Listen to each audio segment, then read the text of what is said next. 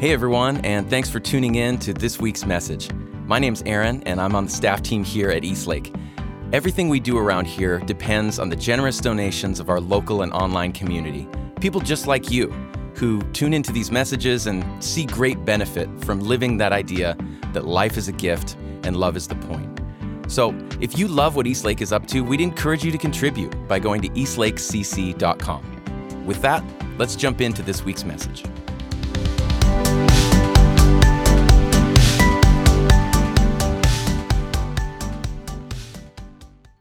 Today, Kristen Birchenholm talks with Bethel Lee as we continue our series, Evolving Faith, Personal Stories of Spiritual Transformation. Please check the description for links to our quarterly Spotify playlist and guided meditation.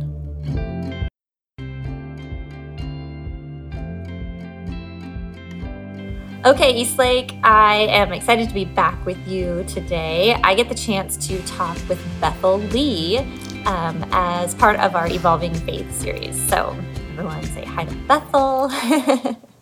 Hi. And I'm really thrilled that you're joining me today because I feel like you have a really great story, but you're also part of our content team. And so it is both, I think, important and fun for the Eastlake community to hear more about you.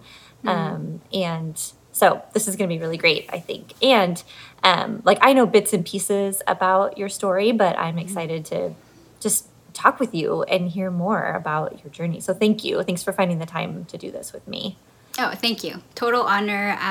Really appreciate it. And even though in general, like an interviewish type thing is less work right? Than like writing a talk or something. Mm-hmm. But like I have to say, especially this last week, as I was, getting ready for this to happen, like I was just thinking through everything that we might talk about, and like thinking about my journey, and man, it brought a lot of feelings, and there's a lot there. So I appreciate having a reason to have to kind of digest all of that with you all. So thank you.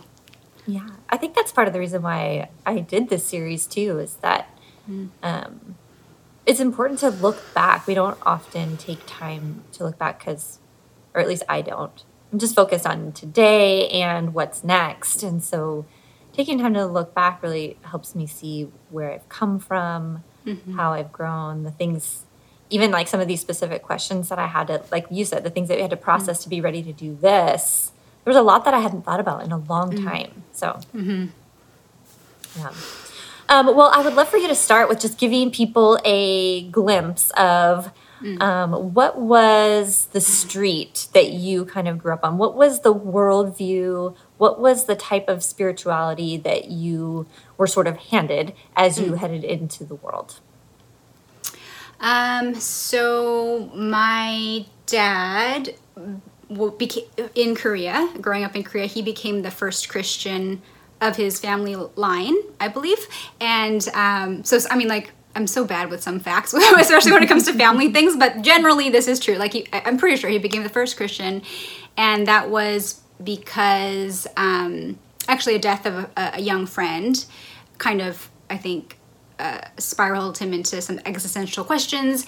And I think he would say that he kind of felt in some ways different from his family, and he found his home in the church. So he became the first minister, and then it's a family of 9 children. And see, this is where I'm going to get it wrong, and my cousins will be like, Bethel, I just have all the numbers wrong, but something like 5 other brothers behind him all became ministers, I think, something like that, 4. And then I think 2 sisters are married to ministers. Like it just became the family business or family thing to do. And then he came to the States again, I believe, to study. I think he already had like his degree from seminary, but then he immigrated to the States, I think to study some more or whatnot. I believe was sponsored by a church for that. And I believe the plan was to go back to Korea after a couple of years. And so we came to the States when I was under 2. I believe I was a year and 10 months. And then I have 2 older sisters above me. We're all 2 years apart. But then just stayed, and yeah, so he did like further theological studies here, and was the minister of various churches. He started his own church. So church was our life, and it was the thing that instigated everything. It determined where we lived. It determined what our days were like. It determined who was in our lives. Like literally at one point, the church, I believe he planted a new church with a group of people, and so the church was our house. Like they bought the house to be the church as well. So the garage space was turned into the sanctuary space, and so literally the church was in our house. We never had any holiday that was just our family. It was always the church. Like everything was a church activity. So yeah, it was everything that we knew, and I think that gave me a lot of good practices, even as a young child, because, like, for instance, our mom, every night, we'd have a little circle of my mom and my sisters, because my dad would be working, holding hands and praying together, like music being a part of your lives, because it's what you do, the worship. Even as a young child, like was this Lent? I feel like during the season of Lent or something, this particular church had the practice of people reserving slots this is when it was like a church building, to have an hour to be with God type of thing, which is, for a young kid, it kind of felt special to be so little and to be trusted to be alone with God and just talk to him. So, and then community, I think particularly for immigrant families, my gosh, like I think we would have been so lonely without that kind of made community, because it wasn't just church. We ate together, we did everything together. And so community is a huge, huge part of it. But it was completely interwoven with our lives. And I just accepted all of it. Like I just believed what I was told. And I was all about it. From as long as I can remember. This is the one thing that I'm thinking of right now. I'm the youngest of 3 girls also. I didn't know that about you. Oh, cool. Are you guys 2 years apart? A little bit more. 3 and then 4. So, but yeah. Yeah. Interesting. I have so many questions, but I know.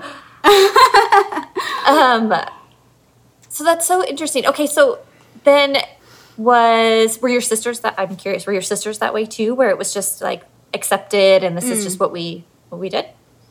Yeah, that's exactly what I wanted to ask you about your sisters. Like how each of you took it differently or whatever. Yeah. I can't speak for them, and so I don't 100% know what to say, but I think actually what I was just thinking about this morning as I was getting ready was because I've been thinking a lot of negative things, as I'm sure will come out very soon. Lots of like as I've scanned my past, like all the harnessed kind of like resentment and anger and bitterness all started coming up, and so I was like, oh my gosh, there's a lot there. But one thing that I thought about this morning, where I was like, oh, that's so nice, was that my sisters and I are all really different. We just all have very different personalities. We're similar too, but I don't know, we're very different. And so if it wasn't for the church, I don't think we would have hung out together. And because growing up, we, that's what, that was the activity that we did together. We went to church, and even when we weren't going to my dad's church, we would it was in our blood to you go to church. And so we would find a church, we would go there together. We would teach Sunday school together. We would go on retreats and camping with the church folks, and those are all really good memories for me. And again, because even though we're only 2 years apart, that feels like a generation when you're growing up. And so again, I just don't think we would have been in the same circles unless it was something like church that brought us together. So we all did. So to answer your question, up until a certain age, we all were what do you call it? We did all the things we were supposed to do as Christians. But because we're so different, I was the one like you, I think, because I've heard you talk a bit, I feel like we're similar in the sense where, wait, did you say you're the youngest too? Okay. Yeah. So, so I was the one who just agreed, had no problems with all the beliefs and everything, right? Like, didn't question anything. My middle sister has always been more confident in questioning things. And so she was questioning things, I think, from an early age. And so she's always had that. So she's always been actually more consistent in that compared to me anyway. And she, from my perspective, again, can't speak for her, but in my view, she has faith, and she has no problem questioning things, whereas I just like accepted everything for so long and then like came crashing down. Yeah. And then my oldest sister too, she's a different mix as well. And I think, again, I can't speak for them. Like I think I consider them more private people, but we all reacted similarly, I think, in the beginning, and then we all have done different things. And yeah. So lots of differences, I think. Mm-hmm. I appreciate too your comment about being an immigrant family and how that immediately provided community and safety and connection and all those things. It's a really positive, a really positive part of it. For sure. Hugely, which is why I think I was so disappointed when I came into.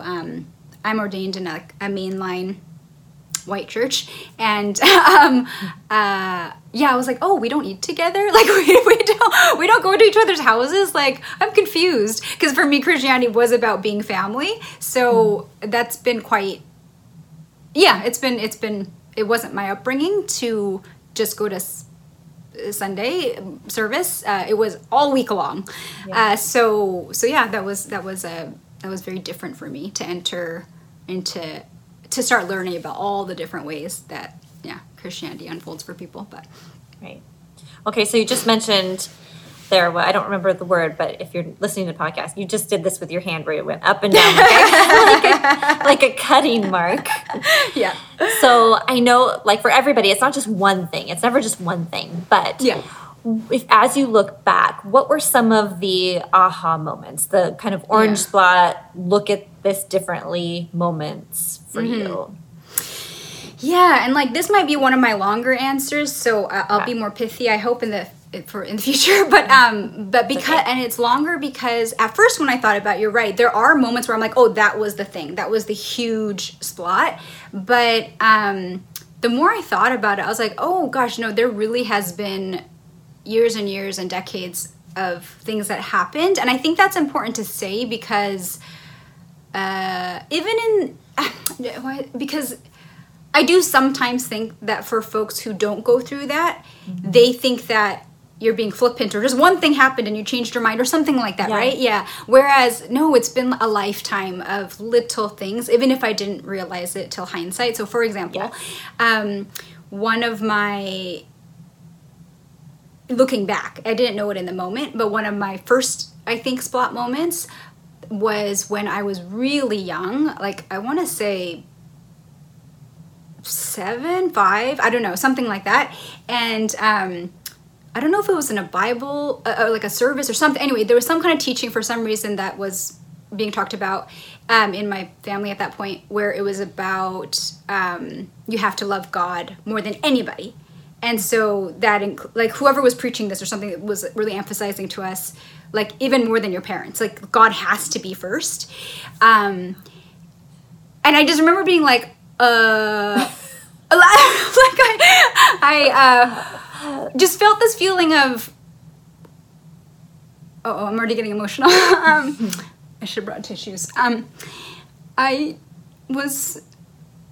think because when you think about, like, God, to tell a child that is so messed up. But yeah, so they're like, you have to love God more than your parents. And so I remember just thinking, like, oh, shoot. Like, inside, like, that's not true for me. Yeah. Like, I love my parents more. So just that, but for me, because I was like, you just do what you're told. I was like, okay, I gotta figure out a way to do that. I have to love God more than my parents. So I don't know, it was interesting. Yeah, I just was trying. I was trying to, like, to make my feeling toward God as stronger than my feeling toward my parents. And it just, so again, hindsight, it's things like that where you're like, God, that does not make sense. But in the moment, I just tried to make it work. Like, and again, I wouldn't have realized it then, but I think I began lying to myself, right? Yeah. So if somebody asked me, yeah, I love God more than my parents, even though it's not true.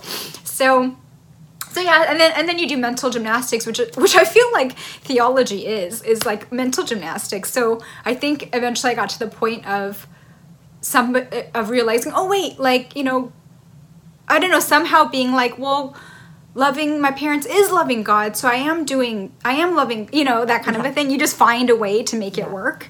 But so that's just an example of hindsight splot that I didn't know as it was happening. The bigger other splots, interestingly, so there's little things like that. Then I feel like I went to a really conservative, I went to Pepperdine, which is based in a very conservative Christian denomination, but it's a fun university, so it's like a weird mix. But when I was there, so my social group were like super, super evangelical Christians, and so and that's where I fit in and everything. But I would say and so they were pretty conservative, because like Pepperdine doesn't, like, the denomination doesn't, women can't preach, like you can't use instruments, that kind of a thing.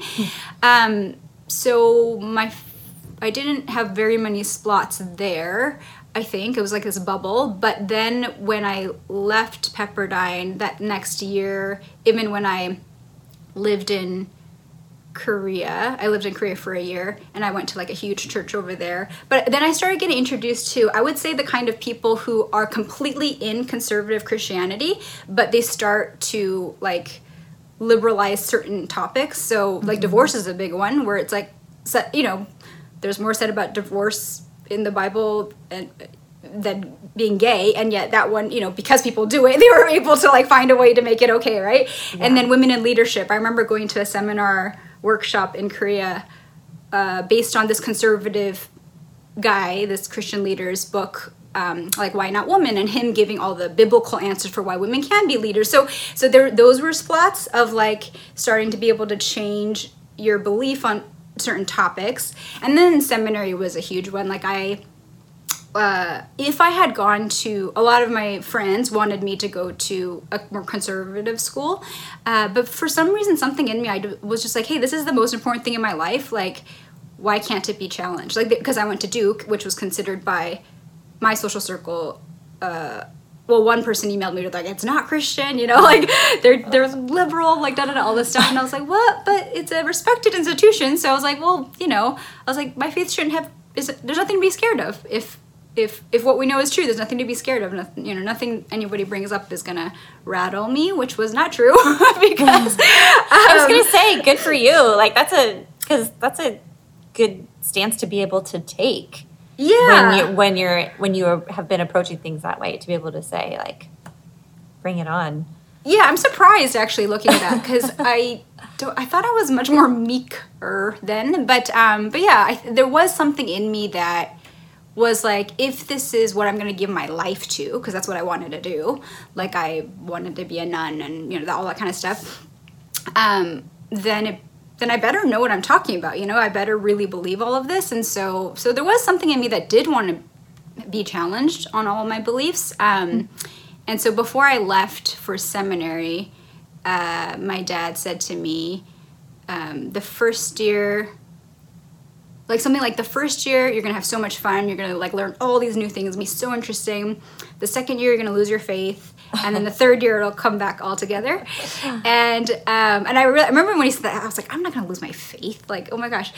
But then, yeah, it was everything was correct except for the last year. Like, and the splots that did it were learning about church history, like learning about all the humanness of it all, learning about how doctrines were actually decided upon, like reading all those arguments on it was this guy, and then this guy won, and suddenly it's the only answer that can be true. Like learning the language, learning Hebrew, learning Greek, and realizing, so I was a Bible believing, every single word is inspired by God type of believer. And then when you learn the language, you're like, oh, the original manuscript, because there's so many, but didn't have punctuation, so somebody put that in. Like you look at the old scrolls, and they have all these like written things on the sides of the people who were copying them, like the monks and stuff, being like, oh, this might be wrong here, we think this means this, and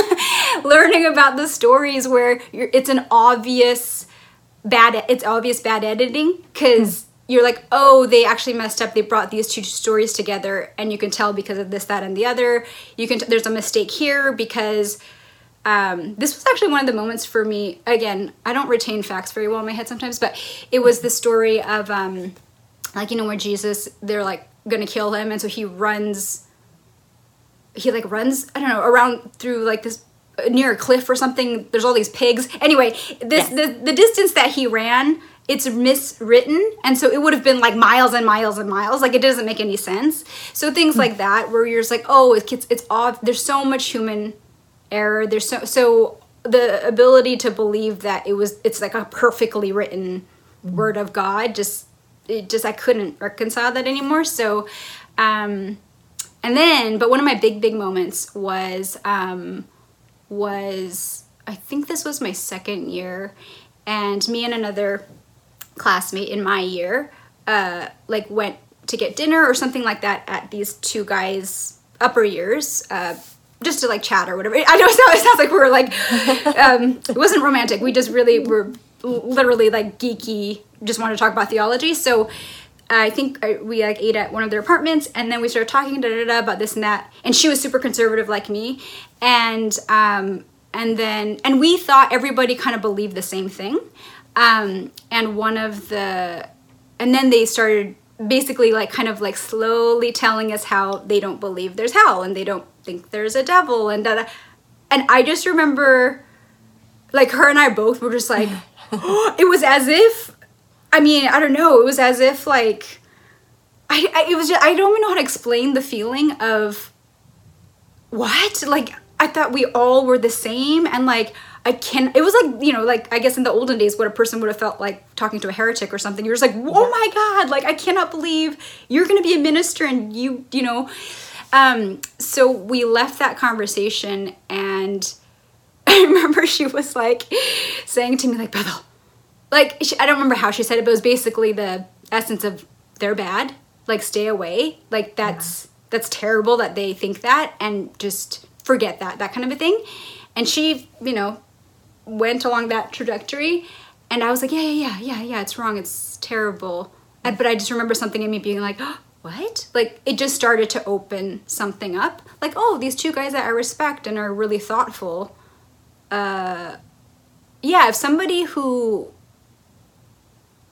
is very thoughtful and they are kind people, if they believe something different, I do like pause and think like, huh. Mm-hmm. And so it really did start shifting things for me. So lots of moments like that. And the last two that I'll mention, because they were big, was the LGBTQ change of mind frame, because again, I don't know what it is, but that's just one of the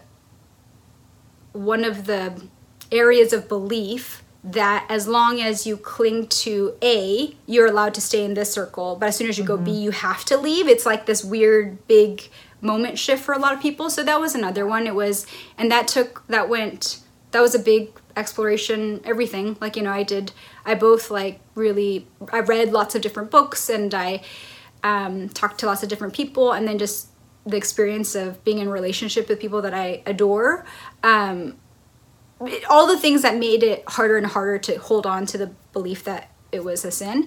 And one of my internships at a church, like the pastor and his wife, who were awesome people, I I think they both had siblings who were gay. And so then they had me and Dave watch Before the Bible Told Me So. That, and yeah, that it really did rock my world, because it, again, this like different way of interpreting things, another way of looking at things. Everything I thought was one way, not being so anymore. So that was a big one. And then the final thing is that I think this was the second year or third year, I was chosen to be one of the students who got to go on this amazing Middle East trip, where we went to like 5 different countries, and amazing. Like, and they would pick seminary students from 5 different seminaries, and that's half of the group, and then the other half were like professionals in the real world, and they would just mix us all up because it was all about having conversation. Interesting. Yeah, and I really went there hoping, so theologically you have the spectrum there, and I was in a place where I was like, I don't know where I am anymore. And I really went there hoping that by going to like, the Holy Land, the place, going to the place where Jesus was, that I'd have this spiritual experience or revival within myself, and I would like believe again.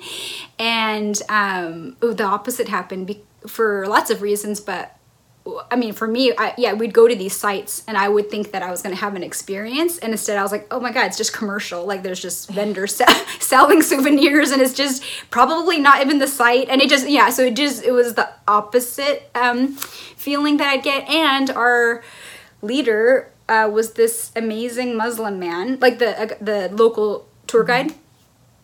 And so the whole time I'm like, wait, we're telling ourselves that we're better than him. We're telling ourselves that like we got it right and he doesn't have it right. Like, he's so peaceful, he's so kind.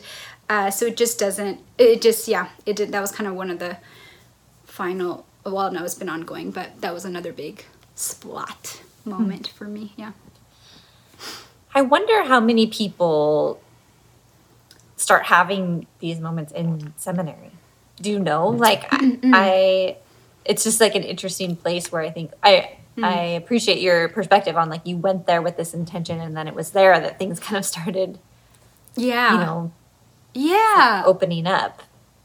I hope seminary does do that. Yeah. I think that if you do go to a more academically geared school, I do think that tends to happen more, because you start to, because it is a little bit more like, they're not going to try to cover up.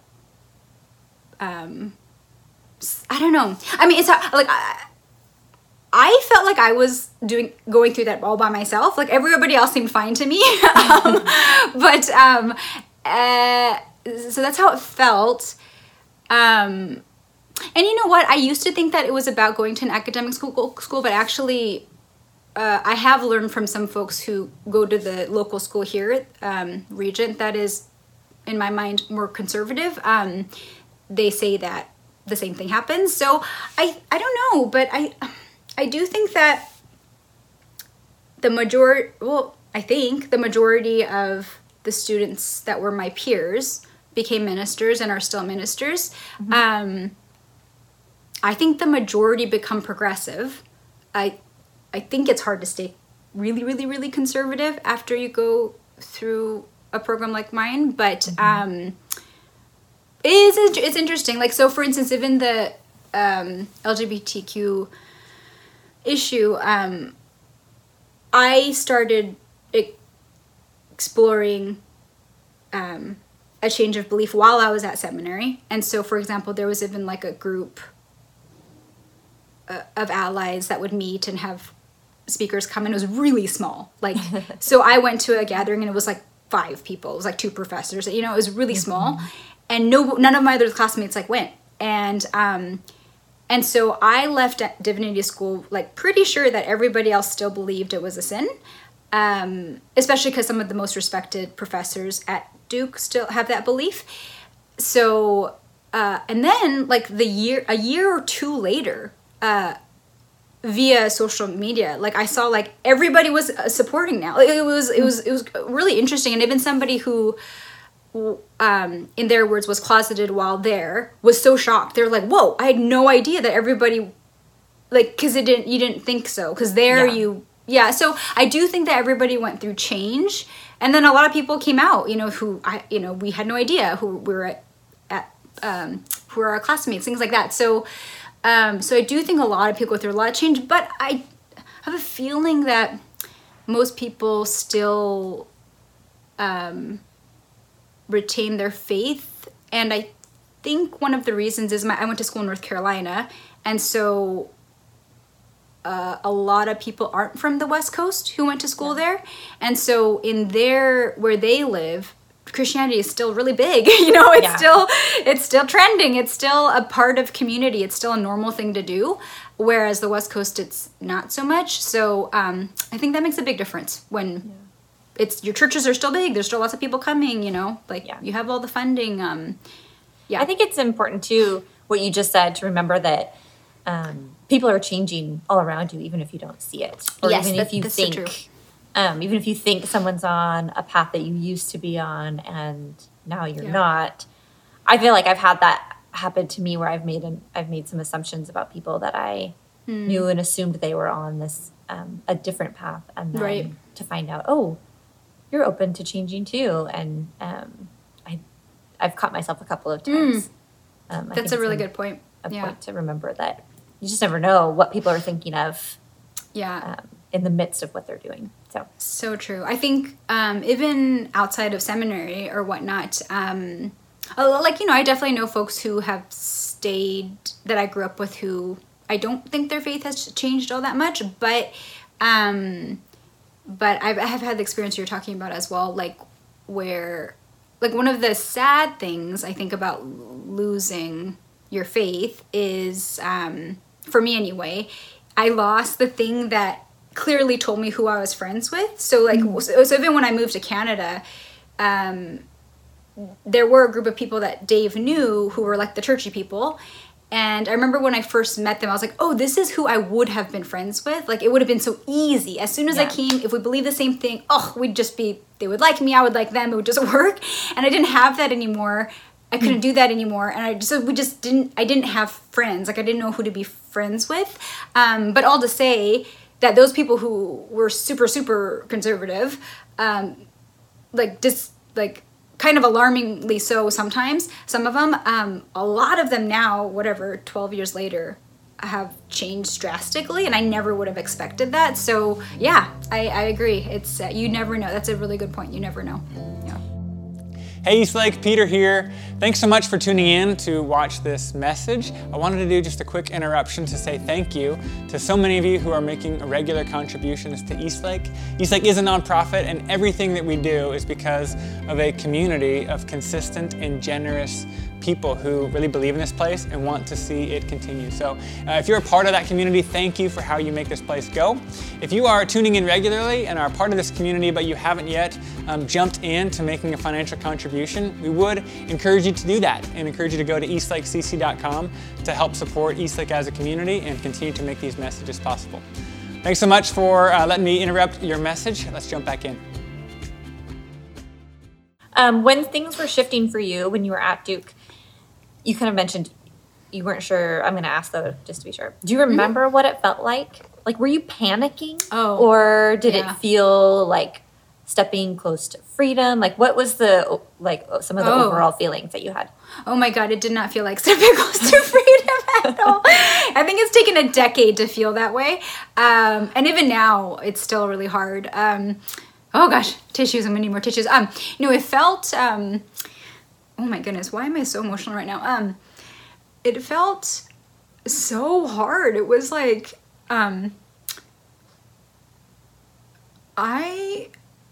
there's a psalm that says something about crying in my pillow every night or something, drenching your pillow with tears, and that's what my seminary days were. I was a perfectionist and I wanted to get A's, and so I was studying all the time, and it was really hard, the workload, so I think sleep deprivation definitely played a part. But yeah, for sure there were months where I was crying almost every night because,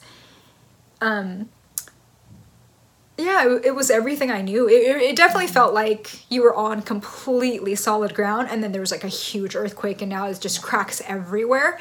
And for me personally, I don't know psychologically what this is, but I feel like it's the closest thing to having a imaginary friend or something. I don't know what that was like. So as a kid, I never had imaginary friends other than God. So so God and I were so close, and God was so real, and I could feel, and for me it was a him then, so I could feel him. I could feel him. I would talk to him all the time. Like, it was just this presence that I think I created, but that was in my psyche. And during seminary, when all of the beliefs started just rocking and rolling, it was gone. It was like now when I spoke to God, there was nothing there. It was just a void. There was no closeness. There was no, that feeling of having that person, just so intimate, such an intimate relationship. It was just gone. And so it was really hard. Yeah, it was really hard. It was hard all throughout seminary. Seminary was like kind of torture for me, 3 years, and I constantly thought about leaving. But yeah, it's been so hard. And I think that's important, again, to talk about, because, again, I think sometimes for the people who stay, they think that, we're just like, this party sucks, I'm gonna go to a better party, And it's like, it might be like that one day. I do think it becomes like that. I do think it becomes freedom one day. But the space between leaving and arriving is dark and deep and unknown, and you are basically just losing everything for you don't know what, but because you have to, because like you can't abide by what was anymore. It just starts falling, like pieces start falling off.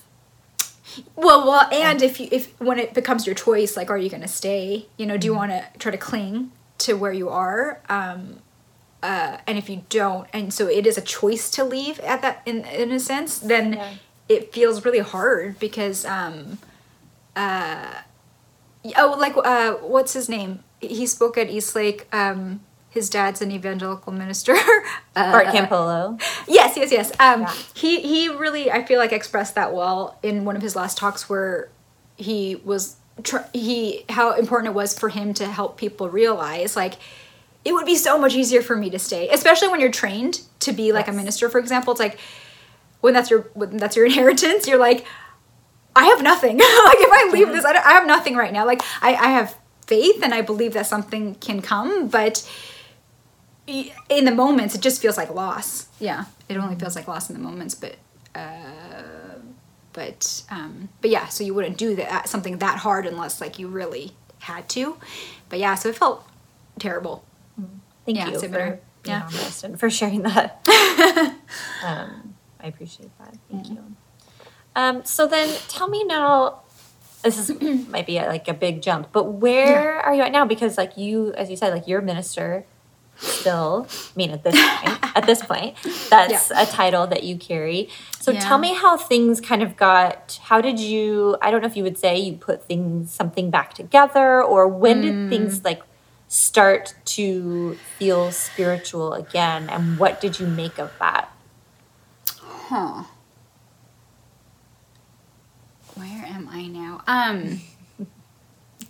Well, let's see.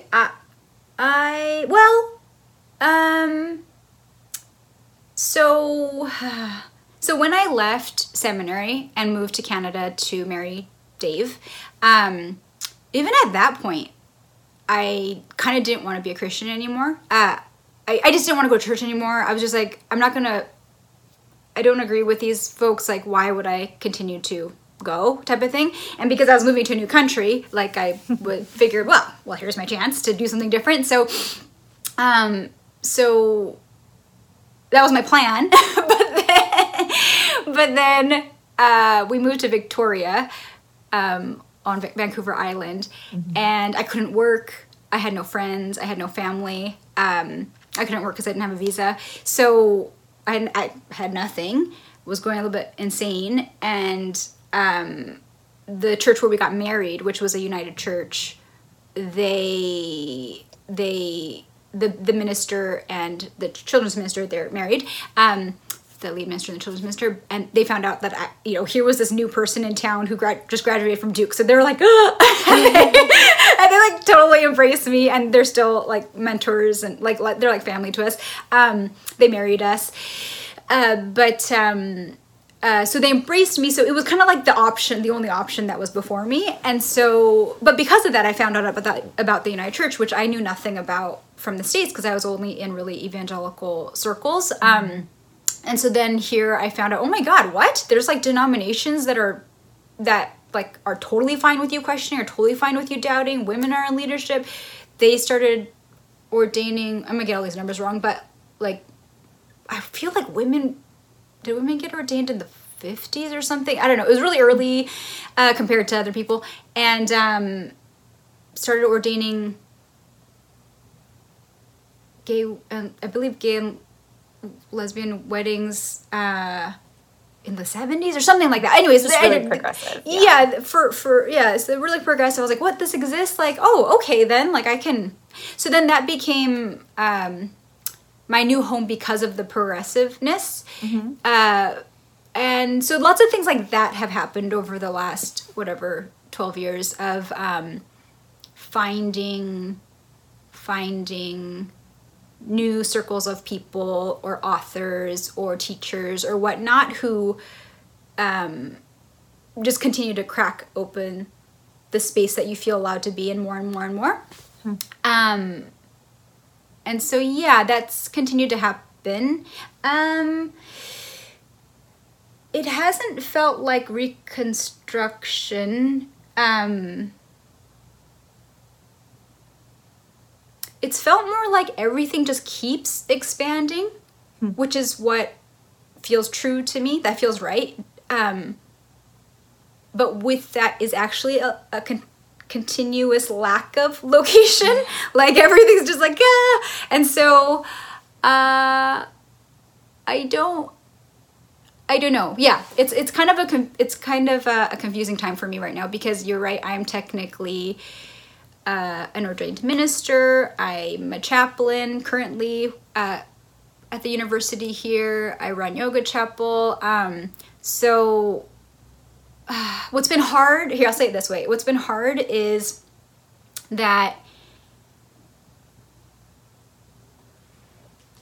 my perspective on life has continued to expand, but through a lot of different reasons, I've continued to stay in employment and vocation that at the end of the day only lets you evolve so much by its nature. Like that's what an organization does. So I'm now at the place where I'm like, what do I do? Because there are some folks, rare, I think a lot of people think that they're these people, but I actually think this is quite rare. I think there are some rare folks who can belong and transcend. Mm-hmm. I don't know that I'm one of those people. So, tell me clarify for people listening, like what do you mean by belong and transcend?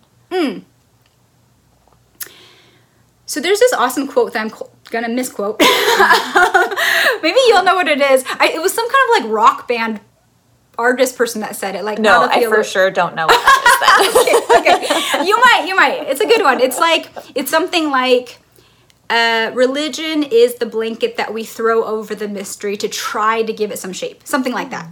Yeah, it's something like, that's what religion is the blanket that we throw over the mystery to try to just understand it, to give it a little shape. I think that's true. I think what happens in religions is that when you do that, if you're a leader or a minister or like of that religion, you get like put under the blanket as well. Mm-hmm. And I think that for, again, my perspective, who knows what's going on, like we said, in people's minds, but from my perspective, my assumption is that most of those folks really like being there. Like, being kind of safe. Yeah, they know what to expect. It's safe.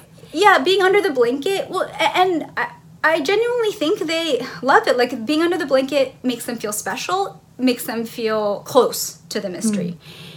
folks like me now anyway, maybe I used to be that kind of person over 10 years ago, but I feel like I can't breathe. Like, I feel like suffocated. And I feel a bit angry, I think, because I'm like, oh, well, the blanket can only ever go over a piece of the mystery. So it's all outside too, but we're just focused. Actually, we're not just even focused on the mystery under, like, we're focused on the blanket. Like, that's where all our attention's going. And so, so I just want to, like, run. I want to escape. I'm, like, pulling on the threads. What I mean by belong and transcend is I do think there's some people who can be under the blanket and not feel suffocated. Like, who can... who know that the mystery is beyond the blanket, and so they feel really good about being under the blanket and being the kind of person that is always reminding people, like, hey, remember, mystery is beyond. Yeah, there's more. This isn't it. But I just don't think maybe I'm that type of person. I don't know if it's a personality thing or what, but I do feel suffocated, and this is going to probably be maybe offensive. I'm just trying to think. I try to, like, do like a quick like filter, but okay. But this is just honestly how I feel. Okay, yeah. So Okay. And especially being because you interviewed a couple other people who were vocationally Christians, yes. But what it kind of feels like for me lately is it feels like as if so if I was remember the Atkins diet. Okay, so say that you were an employee of there was like a division, it was like a company all about Atkins, and you were an employee there, and you totally believed everything about it. You totally thought it was the best way to health and everything. So you're in there, you're doing it, you're loving it, and over time, you, through research and all this other stuff, through your own experience, you realize, oh, no, like plant-based is better or whatever, right? Some other diet is actually healthier than this. I actually don't believe this anymore.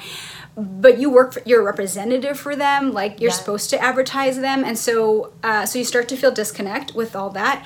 And I think what would happen in that situation for a person like that is you start to resent the people around you. You start to get annoyed about them talking about Atkins because you're like, no, I don't, and so there's more out there. Yeah.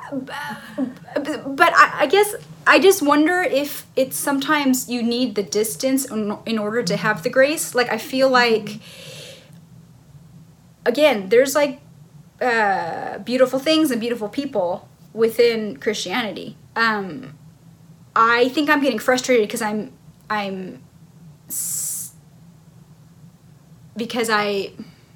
just don't feel like I belong in it in the way I have been, and so I want to look at those folks graciously, and I feel like I need more space in order to do that.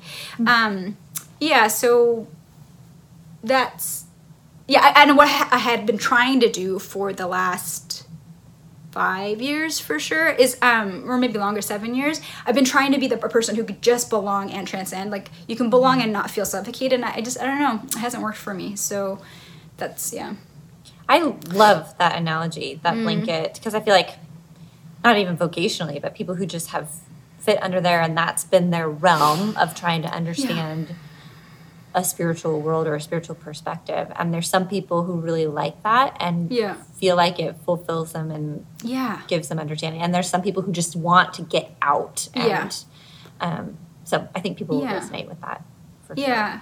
And I was so trained to, because even though Duke is liberal, it's Orthodox, and so my entire whatever schooling, training, education, I know all the answers to, from the beginning, we were trained to be smug and look down on anybody who said spiritual but not religious. We're like, ugh, they don't understand how important religion, I have all the answers for the religion side of things. I know what I'm supposed to think and what I know what somebody would say back to me. But again, over the years, I've tried to believe that. I've tried to believe, religion is so important, and it's not enough to be spiritual. All this, and I'm like, oh, but I'm not finding that to be true from my experience anymore. I'm still grateful to religion, but Stan gave that really helpful example about religion being like hospitals. So it's not the only thing there, but there's no reason why we should turn away from them. They're really important. And that was really helpful for me for a while, and I agreed to it to a point. But the difference, one of the big differences with religion is that, like, hospitals respect all science. Religions don't have to. And that's just a big, I feel like that's a problem. And I don't know. Yeah, all the things that I know I'm supposed to believe and I'm supposed to be on this side of the argument about, like, even like people who are like, oh, well, science is about the what, religion's about the why. I'm like, but, you know, there's so many other non-religious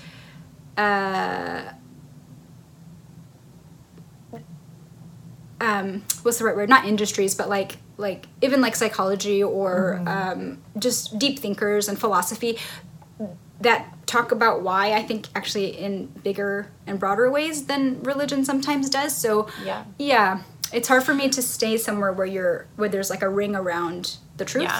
Yeah. So tell me about what you just mentioned. So I'm watching the clock too. We're gonna run out of time, but I wanted to hear so what does spirituality look like for you now? You know, you just mentioned some of the deep thinkers and the psychology and like those kind of things. Like, what do you spend your time in now that kind of, I don't know if something does, but like feeds that part of you? What like spurs you on towards meaning and purpose and love in what you found now? A lot of things. Like, I'll start by saying that when I heard you ask a couple people the question of that line in your book, the children's book, of like, what's that final line about? My house is my dreams or something. Yeah, or the matches. It looks like all my dreams. Yeah, looks like all my dreams. And you ask them, is that true for you? My heart would ache when I would hear you ask that question because it's not true for me. What's true for me is that. To bring it back to the book, is that the inside of my house matches my dreams. My outside still looks like the street I'm supposed to be on. So I'm still living a divided life, and I'm working on that a lot. I'm working on it. I'm seeing a therapist. I'm doing all the things where I'm working on it. But in terms of the inside, like what's going on the inside is, like I say, there are so many, like, again, great things I can say about wisdom traditions and religion and the things that they offer us. I just don't like it when they're bordered up or there's like a line around them. And so for me, like reading all kinds of different philosophical thinkers, reading different teachers from different traditions, different movement stuff. Like every industry, every type of earnest, like human thinking and experience that's out there that has, I glean from all of it. I glean you can call it practices or spiritual practices from all of it. What kind of practices or spiritual practices? I mean, I did a whole series about like some practices, and even in that you might be able to tell that I'm like weaving lots of different things together. But so for example, like the practice of reframing, which even though I think Jesus was a master reframer, it's not really talked about in Christianity, like in that way. And so I really learned about reframing through like Stoic thinking, through Byron Katie's work, through like Gabor Mate, like just other types of thinkers out there. So Sam Harris, I learned about reframing stuff from him. So things like that, like reframing. Again, Christianity is has been kind of terrible as a tradition in being integrated with your body. You're kind of just taught to hate your body and think that it's like the source of bad things. So lots of work to get away from that, and that's all from non-Christian sources. but like, yeah, lots of practice, lots of meditation, lots of, again, and I liked how you and somebody was talking about how a lot of practices you are kind of the same thing, but with a different name. But I do think they're different, like for me. So to me, praying to like an interventionist God is different than meditation, even though they have similarities. Yeah. And I lean toward one now, right? Like it's the other one doesn't really do it for anymore, but there are similar strings. So there's so all the things I did within Christianity, I probably still do in a different way. And then now I get like 90% more stuff. I'd say, yeah. The things that were like Christianity would have said, no, don't do that one though. Like don't do that practice. Including yoga, which is a big part of my life. So yeah, I just think there's so much. I feel like there's so much good teaching and thought, and I really try to learn from a whole spectrum of folks and leaders and teachers. I even folks I think I'm going to really disagree with, or who people hate for whatever reason because they said one thing that people disagree with. I listen to them if they have something to say, and I learn from all of them, and really good stuff. So I don't really have limits to who I'll get a teaching practice, new way of looking at things. So that's a big part. That specific attitude, I think, is the biggest shift that happens in people who kind of go through this process, is an opening up to trusting yourself to hear and think, and not being scared to read or listen to something that used to be kind of like off limits, or, that I think has been one of the biggest shifts for me, is I don't have fear about what I'm going to hear or see or think. Yeah. Whereas so much of my faith heritage was a lot of fear of sticking to the truth. And right. So, yeah. I was going to ask you, because I think is this the last one of this? Yes. I actually hope that I'll do more like for later in the year, but for this part of the series, yeah. Okay. Because I just wanted to, you can cut this out if you want to, but I was just wondering, as a final question to you, I wanted to ask, like from the interviews you've done now, like is there any kind of pattern or like that, like something that you're like, wow, that stood out to you, just in general? And then I was curious, has it made you think about your own journey any differently, or given you any epiphany or anything like that? Well, thank you for asking. I think actually what you said at the beginning of today was it kind of deeply, I felt agreement with you of talking to, like, there's a tendency for me to look back and I see the hard things first. I see the difficulties and the pain. Oh, jeez. My dog, sorry. We thought that might happen. There's a dog out in the hallway. Okay. But then really looking back, and I'm finding myself really thankful for the journey and the hard parts, and finding the good in all of that. So I'm thankful for that. I think kind of some of the themes that I've seen are fear and courage. It just takes a lot of courage to be able to step out. Yeah. So, yeah, I think I'm doing some reframing. Hopefully we can have more conversations like this. But thank you. Thanks for being a part of our team and for sharing today, like, so honestly and openly. I really am thankful. Thank you for your time.